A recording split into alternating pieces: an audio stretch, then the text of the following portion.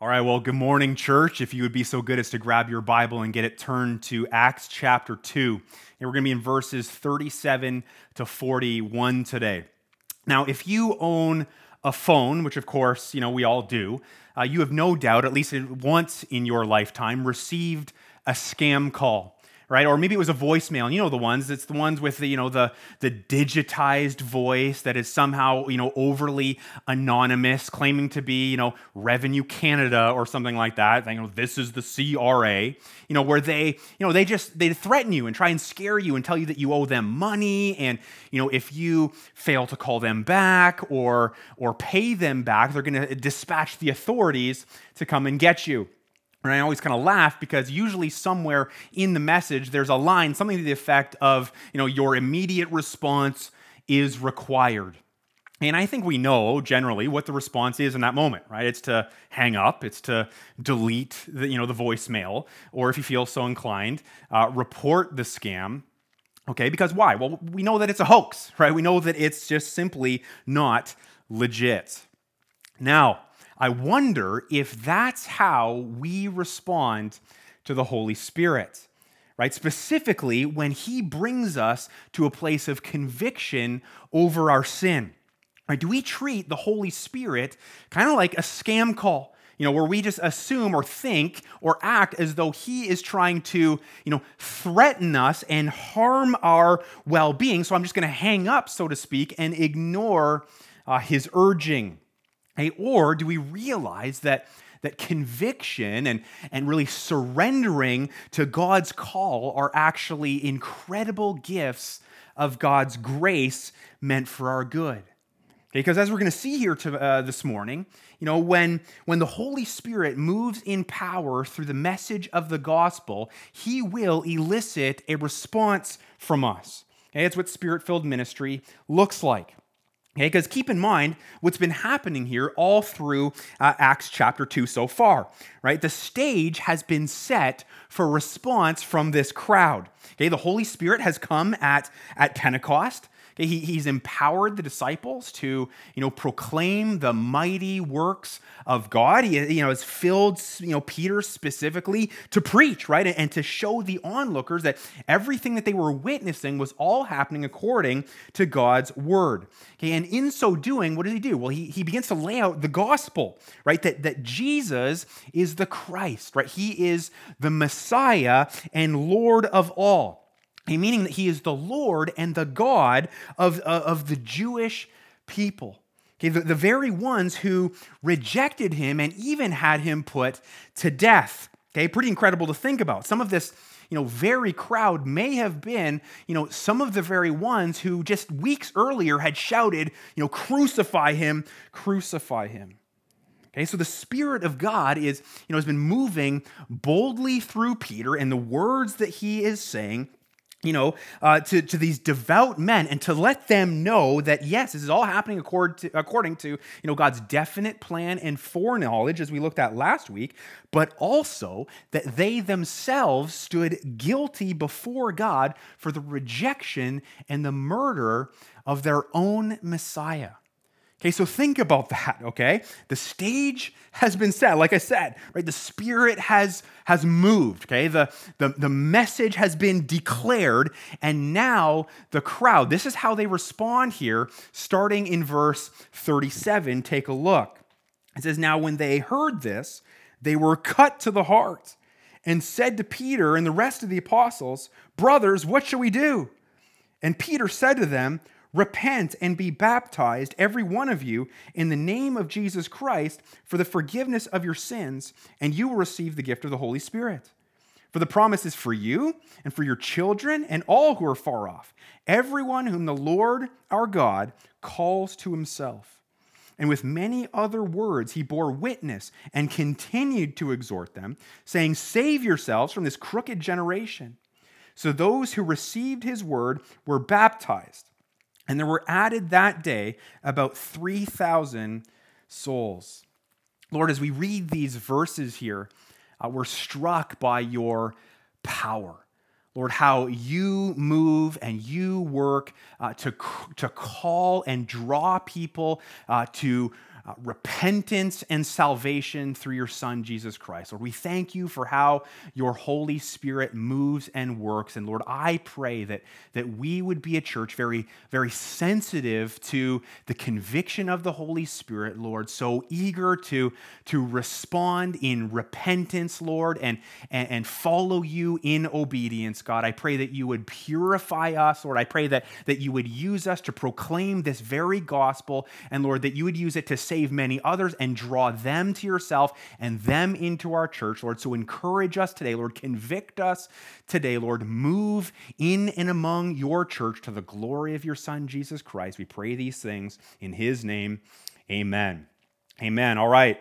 So what Spirit-filled ministry looks like. We're in part 3 of 3 today, bringing Peter's sermon home. Okay, so here's the first point of 2 that we're going to look at this morning. Okay, conviction over sin and desperation to make it right.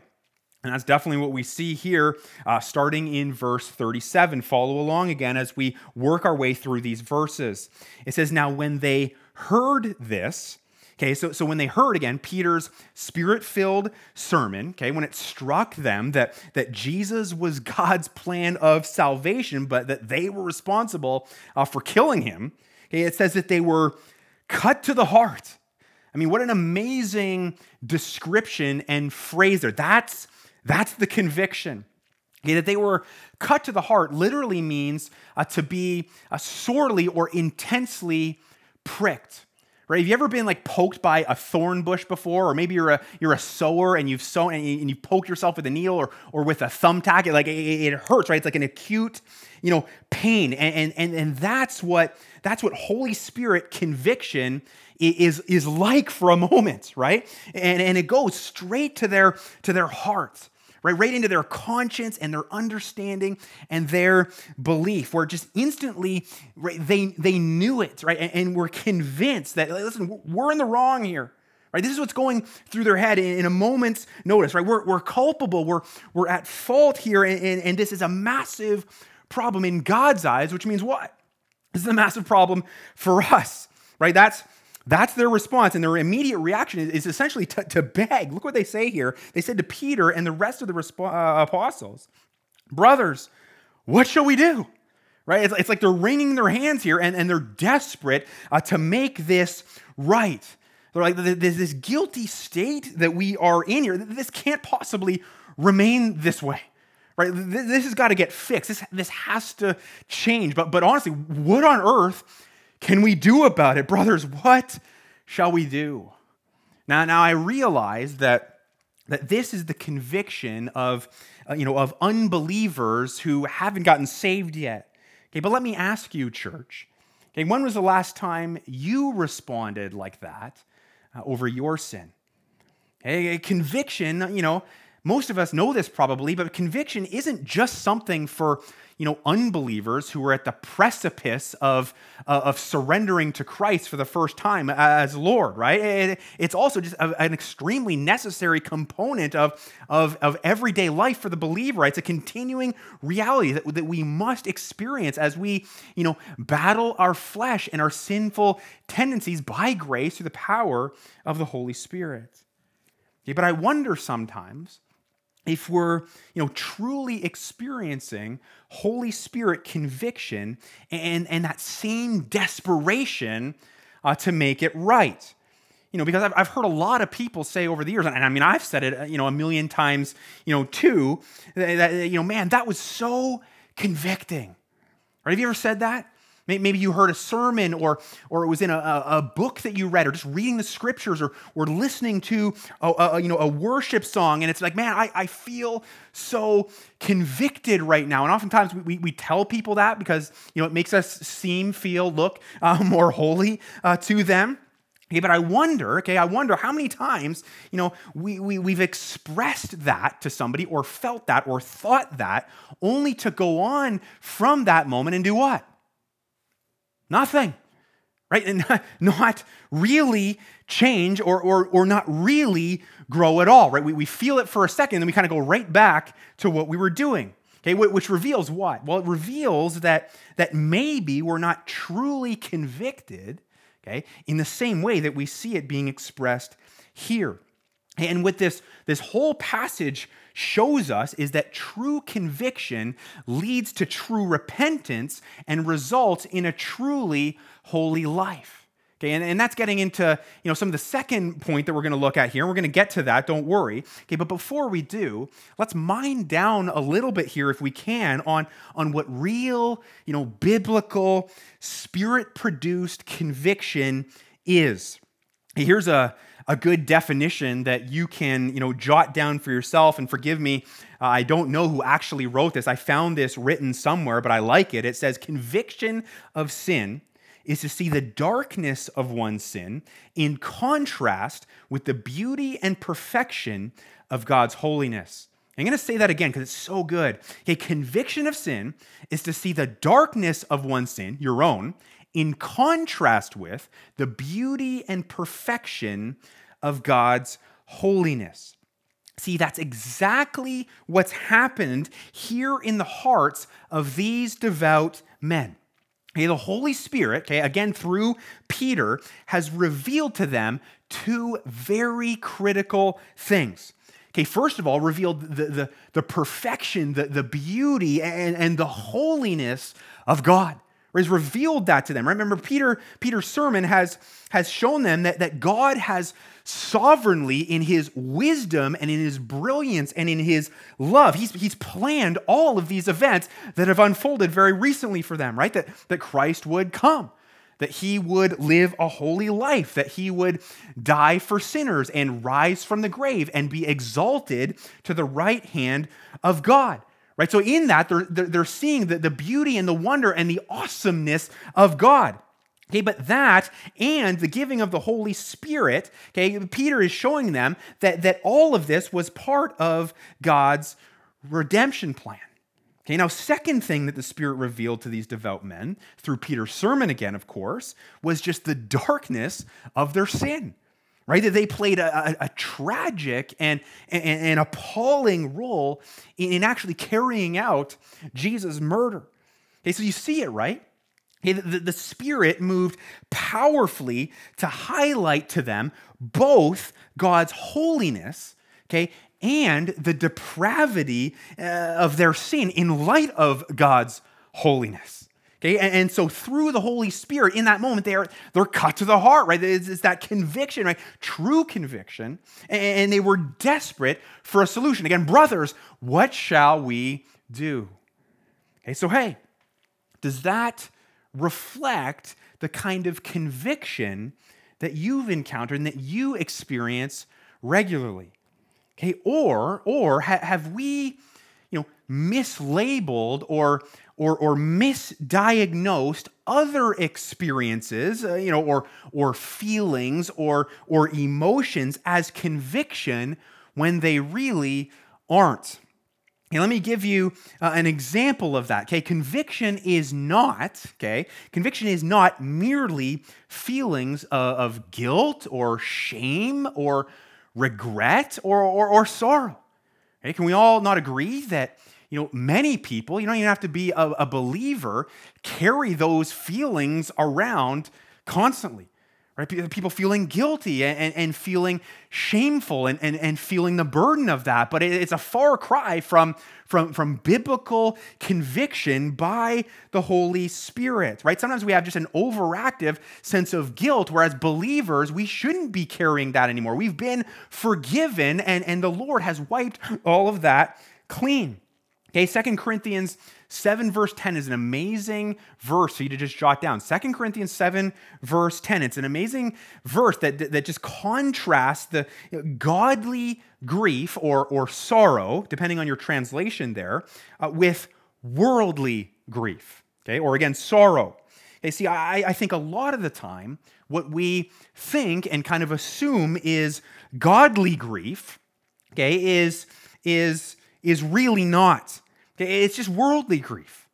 Okay, meaning that we might feel, bad about our sin and about our failures. We don't feel really good about all of those things. But at the heart of it, we're maybe more concerned with, about the consequences that we might face as a result of our sin.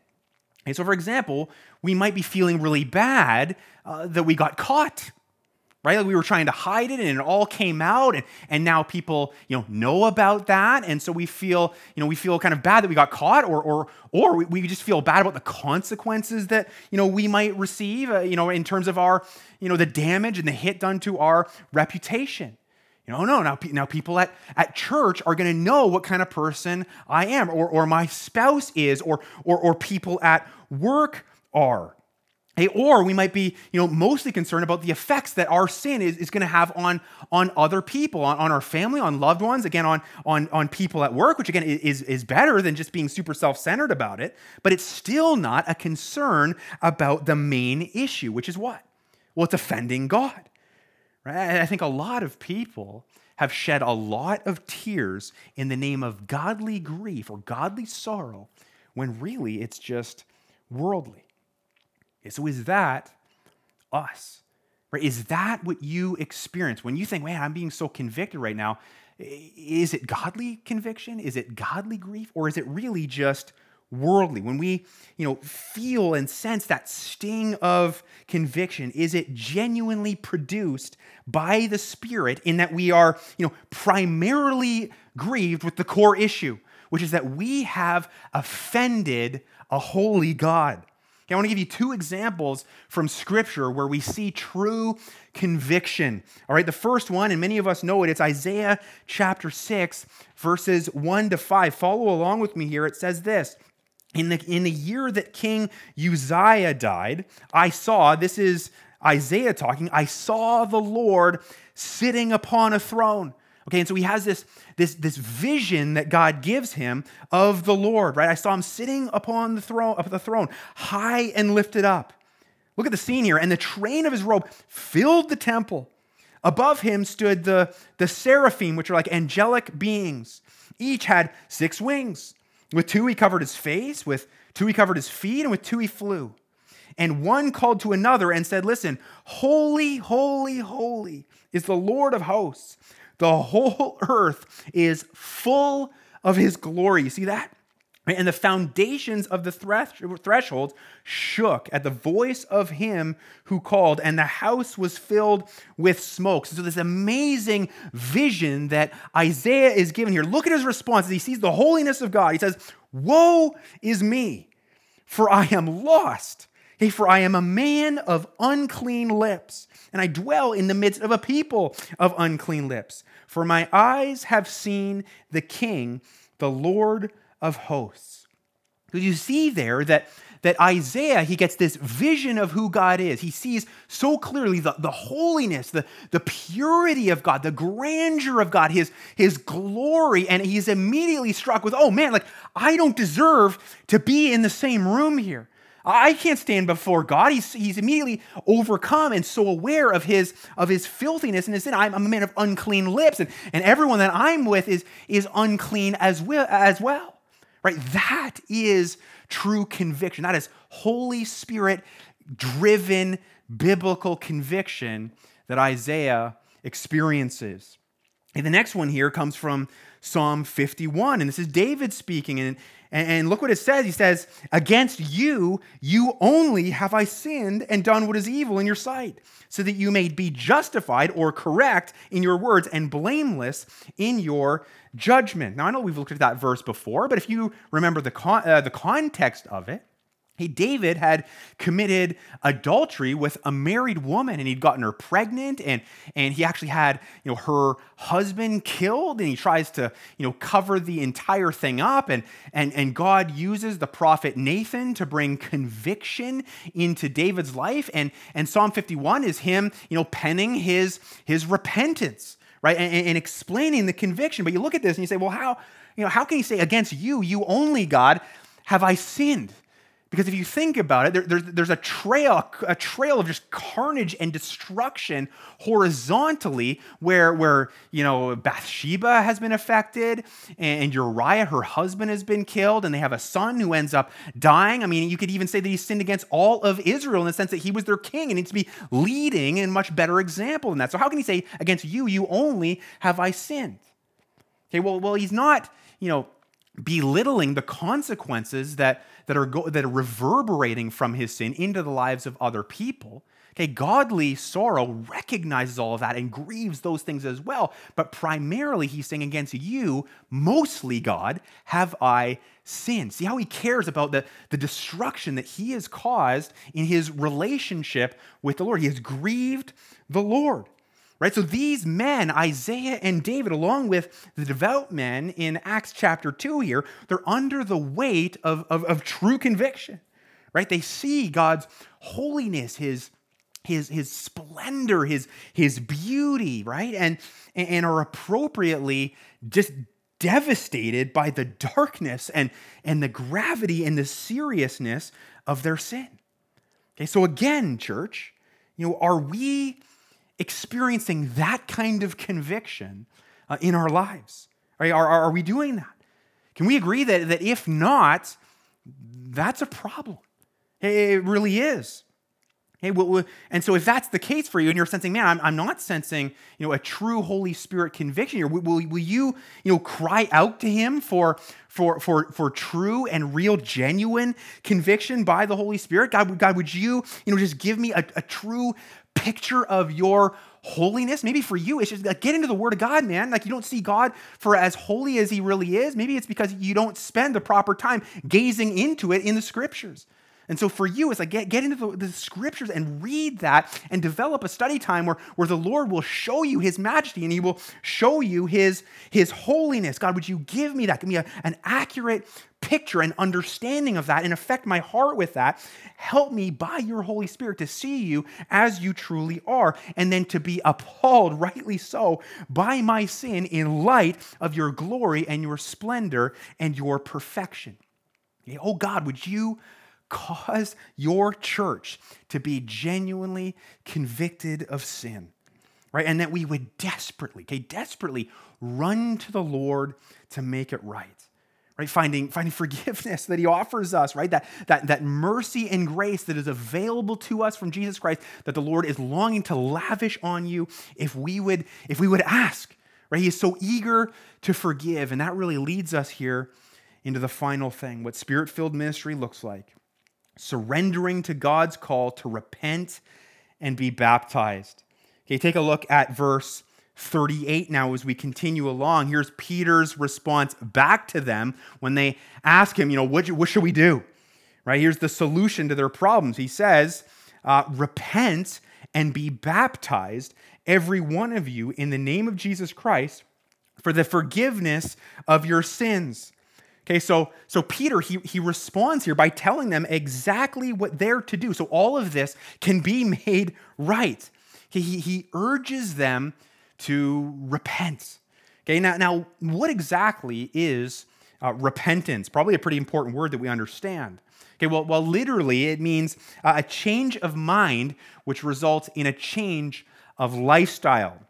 Now, that's fairly simple. Here's a more robust definition by theologian Frank Stagg. I love this. He says, repentance is a summons to a personal, absolute, and ultimate unconditional surrender to God as sovereign.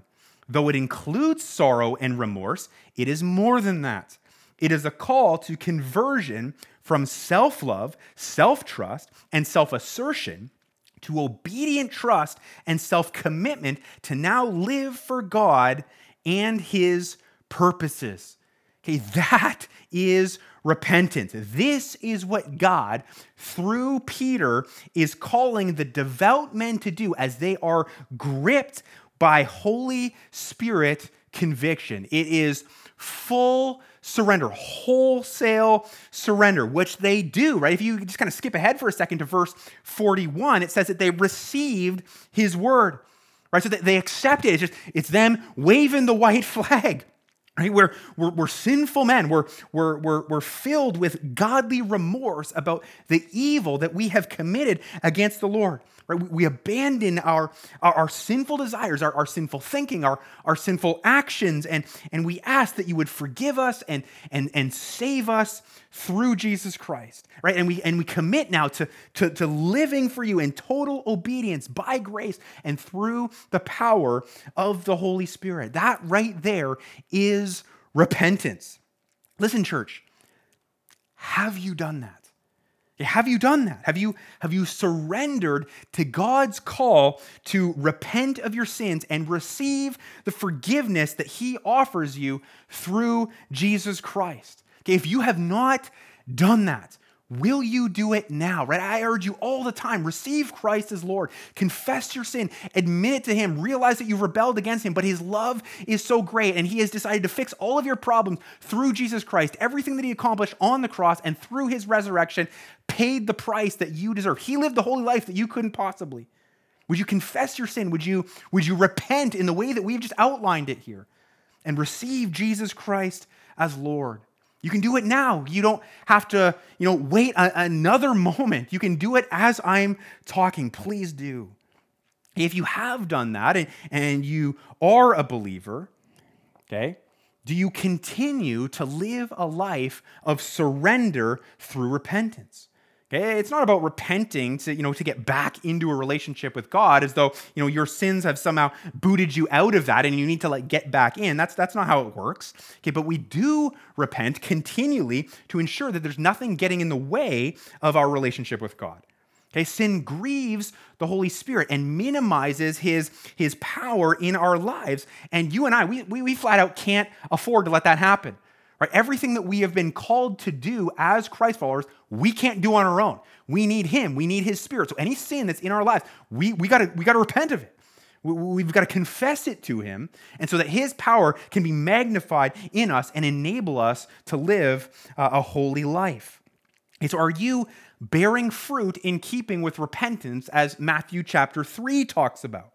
Now, maybe you're trying to do that, right? You're trying to repent genuinely, right? And you know that you have a responsibility before God to do that. Okay, but perhaps you've also noticed, especially when you think about that definition that we just looked at. Perhaps you've noticed that you're flat out unable to really do that and just will your heart into true repentance. Have you noticed that you can't force yourself into it? Part of you want to get this right and you want to truly confess your sins to the Lord and repent honestly, but you can't just make your heart do something that it naturally rebels against doing.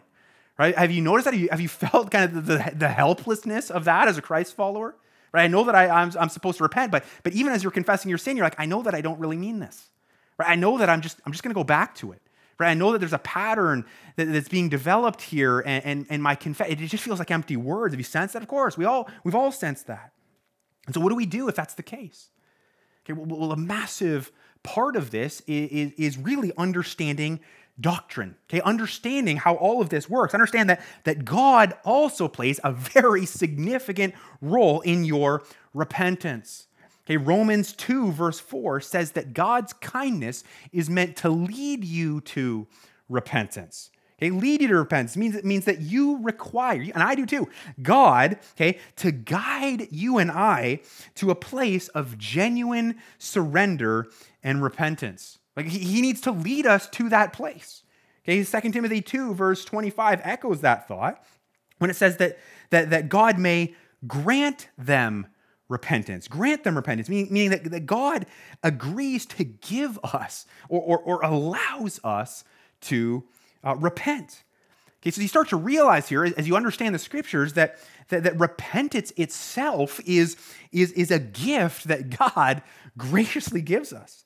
Okay, so if you're struggling along here, in your walk with the Lord, and you want to truly repent, but you're kind of stalled out, or you feel like you're a truck stuck in the mud, you're just kind of spinning your wheels with all of that. Listen, cry out to the Lord. Right, that helplessness that you feel is perfect, right? Because that is you in the right place to receive the grace of God. You're not trying to force something and make it happen in your own strength. That's futile. Right? That helplessness is where we can now cry out to the Lord. Lord, I need more grace. I need more help from you. Lord, pour out power.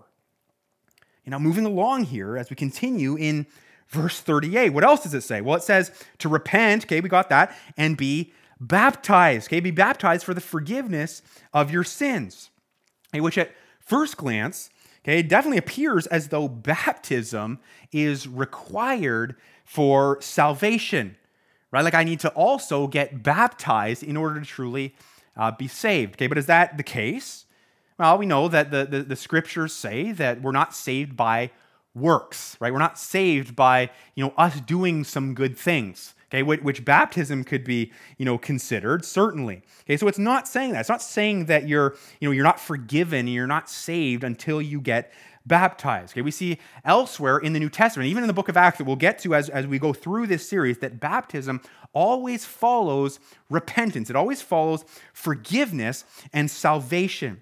Okay, so what's going on here in this verse? Well, Peter links them so closely here to show us that true repentance and forgiveness will lead believers to obey through baptism. Okay, right? Baptism is an outward expression or symbol, okay, of your genuine repentance, of your forgiveness that you've received through Christ.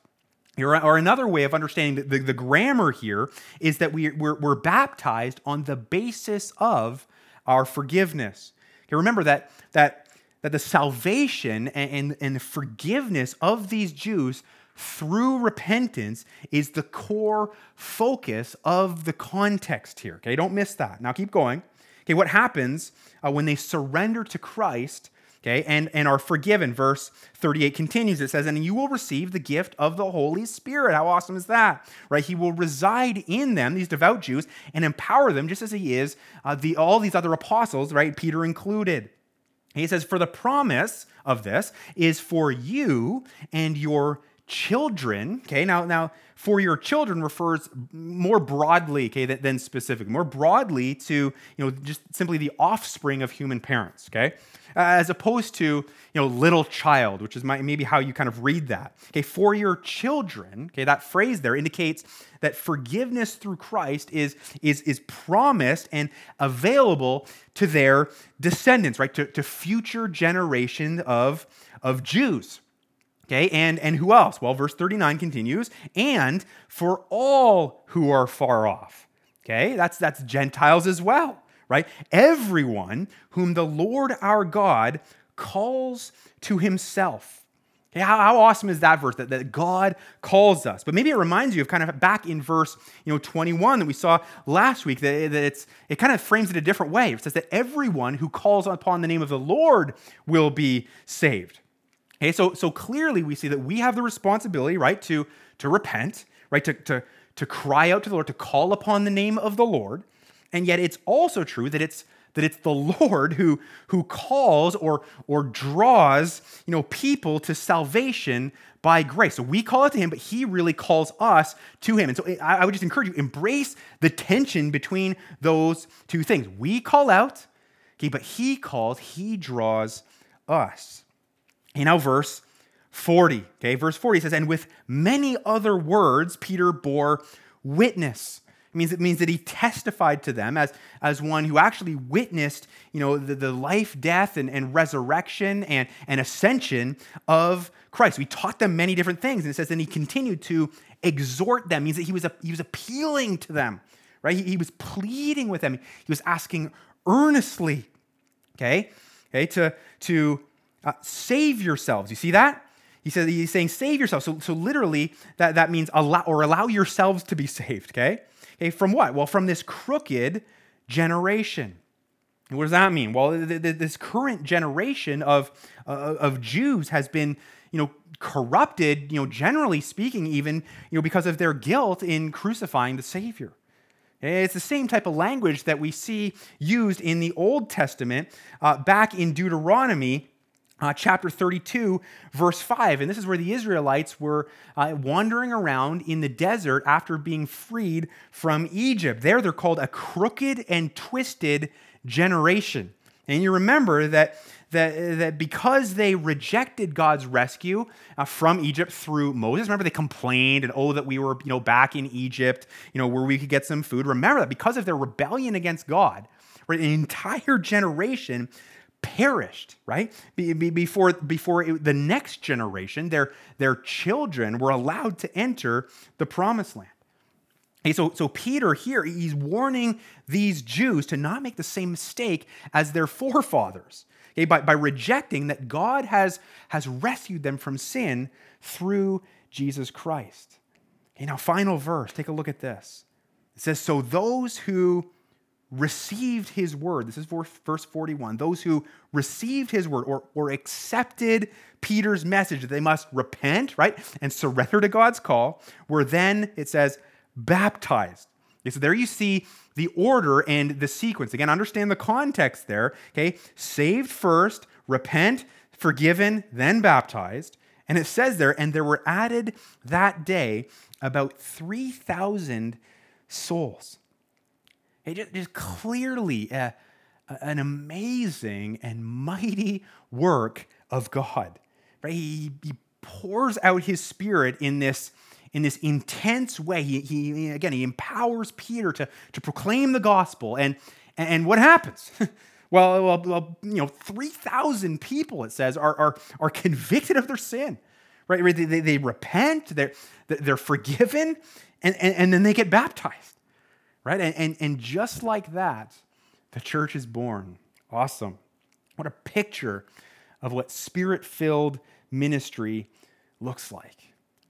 Now, church, I just want to kind of leave you with this before we close our time off together, just to encourage you. I had the opportunity earlier this week to connect over the phone with someone brand new to our church.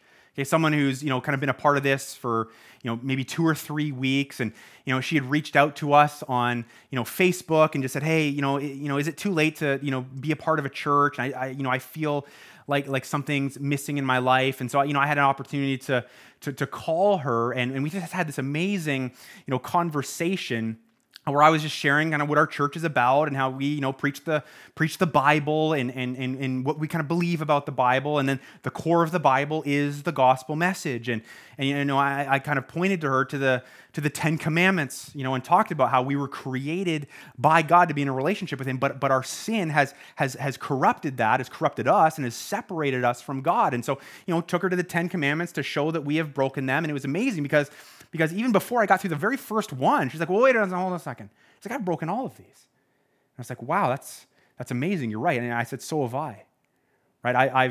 I've sinned against God greatly. And I just kind of explained the bad news of that and how that puts us at odds with him. And it means that we're deserving of his wrath and we're deserving of punishment. And we actually deserve an eternity in hell. And as I was explaining this, she was like, well, this is awful. And it was amazing because it was almost like word for word what we see these developments. She was like, man, like what do I do? How do I fix this? Like, brothers, what shall we do? Like those were her words. And she's like, how can I fix this problem? And I said, well, you can't. Right? And that's the bad news. But the good news is that Jesus Christ has done that for you. And if you would confess your sin, if you would repent and turn from your sin and embrace the salvation that Jesus Christ offers you and bow to him as Lord, you would be forgiven and you would be saved. And it was incredible because she was like, man, I'm doing that today. And we ended up talking about this, and ended up having the opportunity to pray with her, and she received Christ as Lord. And then it was incredible because she was like, oh yeah, and baptism, I was kind of reading about that on the website, and that's amazing. I want to do that too. And I was like, this is incredible. I'm trying to get her a Bible and all of this because someone in our church who knows her had pointed her to our church. And so again, all of it to say that the Holy Spirit is alive, right? The Holy Spirit is at work in his church, right? What an encouragement to see that he is doing that, even in a day where church is like straight up weird, man. Like I'm preaching into a camera right now, and you are watching a recorded, service of me in my living room and John in his and Jeremy in his living room or bedroom. We don't even really know, right? And so this is an interesting time, and yet the Lord is working, and it's incredible, and he's saving people. He's calling people to conviction and repentance, and even like an eagerness to get baptized. And so I would just ask you, do you sense him working in your life? Do you see that? How is he calling you to surrender to him today? Right? Is it conviction over your rebellion against him and that you need to repent and get saved? I mean, we just talked about that a moment ago, but I'll say it again, right? I will plead with you, get saved, repent and believe. Or perhaps, again, you've already done that and you're already saved. And his call to you today is to continue in a lifestyle of genuine repentance. Will you seek the Lord in that? Will you cry out for more help? Will you be honest about your lack of desire for that and just beg for more mercy? Will you reach out to somebody if you're struggling in sin and you sense that, well, it's getting away from me here and I can't really control this and this is becoming an even bigger problem? Don't worry about what other people are going to think. Don't worry about your reputation. Leave all of that in God's hands and get your heart right. And if we can help you as a church, reach out to somebody here, and we would love to walk you through that and encourage you in your relationship with him. Or maybe for you, it's that you need to get baptized. Right? Do you still need to do that? Don't miss it. That's the drive here in this text as well. Right? So many of you are potentially, you haven't done that yet. And for you, it's like, well, I don't know if I'm ready. Listen, if you're saved, you're ready. Notice how these devout men, they get saved and baptized on the very same day. Or if your excuse is like, well, I'm nervous and I'm kind of scared, guess what? That doesn't cut it either. God's not going to be like, well, okay, well, you're scared. Well, then I guess you shouldn't do it. No, just reach out to us, talk to us. Go to our website right now. Under next steps, you'll find baptism. Read that. Study what baptism is. There's an application there. You can fill that out. Start working on your testimony. I can help you with that. All of that gets to me. We'll walk you through what it means to be baptized. We'll add you to the list. And next time we're all together, one of the next times we're all together, we're going to have a baptism service. And I would love to see that take up like our entire time together. How amazing would that be? Is baptism what you need to do? Well, think about that. Allow the conviction of the Holy Spirit to urge you to holy living. Listen, I want to pray for you right now. I want to pray that the Lord would just continue again to pour out his Spirit in power, that our lives would reflect the Holy Spirit's ministry in us, that our church would reflect more and more Holy Spirit power. Lord, continue to build your church, God. That's what we pray, Lord. That is our eager longing. That is our desire, Lord. Would you overcome our stubbornness, God? Lord, would you overcome our pride and our arrogance, Lord, our fear, our trepidation, Lord, that letting you in is just, it's going to be bad, Lord. I pray that we would reject that lie and recognize that surrendering to you, while it might be painful for a season, Lord, it is ultimately for our good. It is for your glory. Lord, it will produce more joy in us, more eager desire to follow you and glorify you. And so, Lord, would you move and work in your church? Would you move to save? Lord, would you move to convict? Lord, will you move to move others to obedience through something like baptism, God? Would you do that? What an opportunity baptisms are for people to proclaim the gospel. This is what you have done, Lord. You have saved me. It's an opportunity to exalt Christ and to glory in the gospel together. God, move in your church, we pray. Encourage us in these things, Lord. We worship you. We praise you. We trust you. We pray all of these things in Jesus' name. Amen.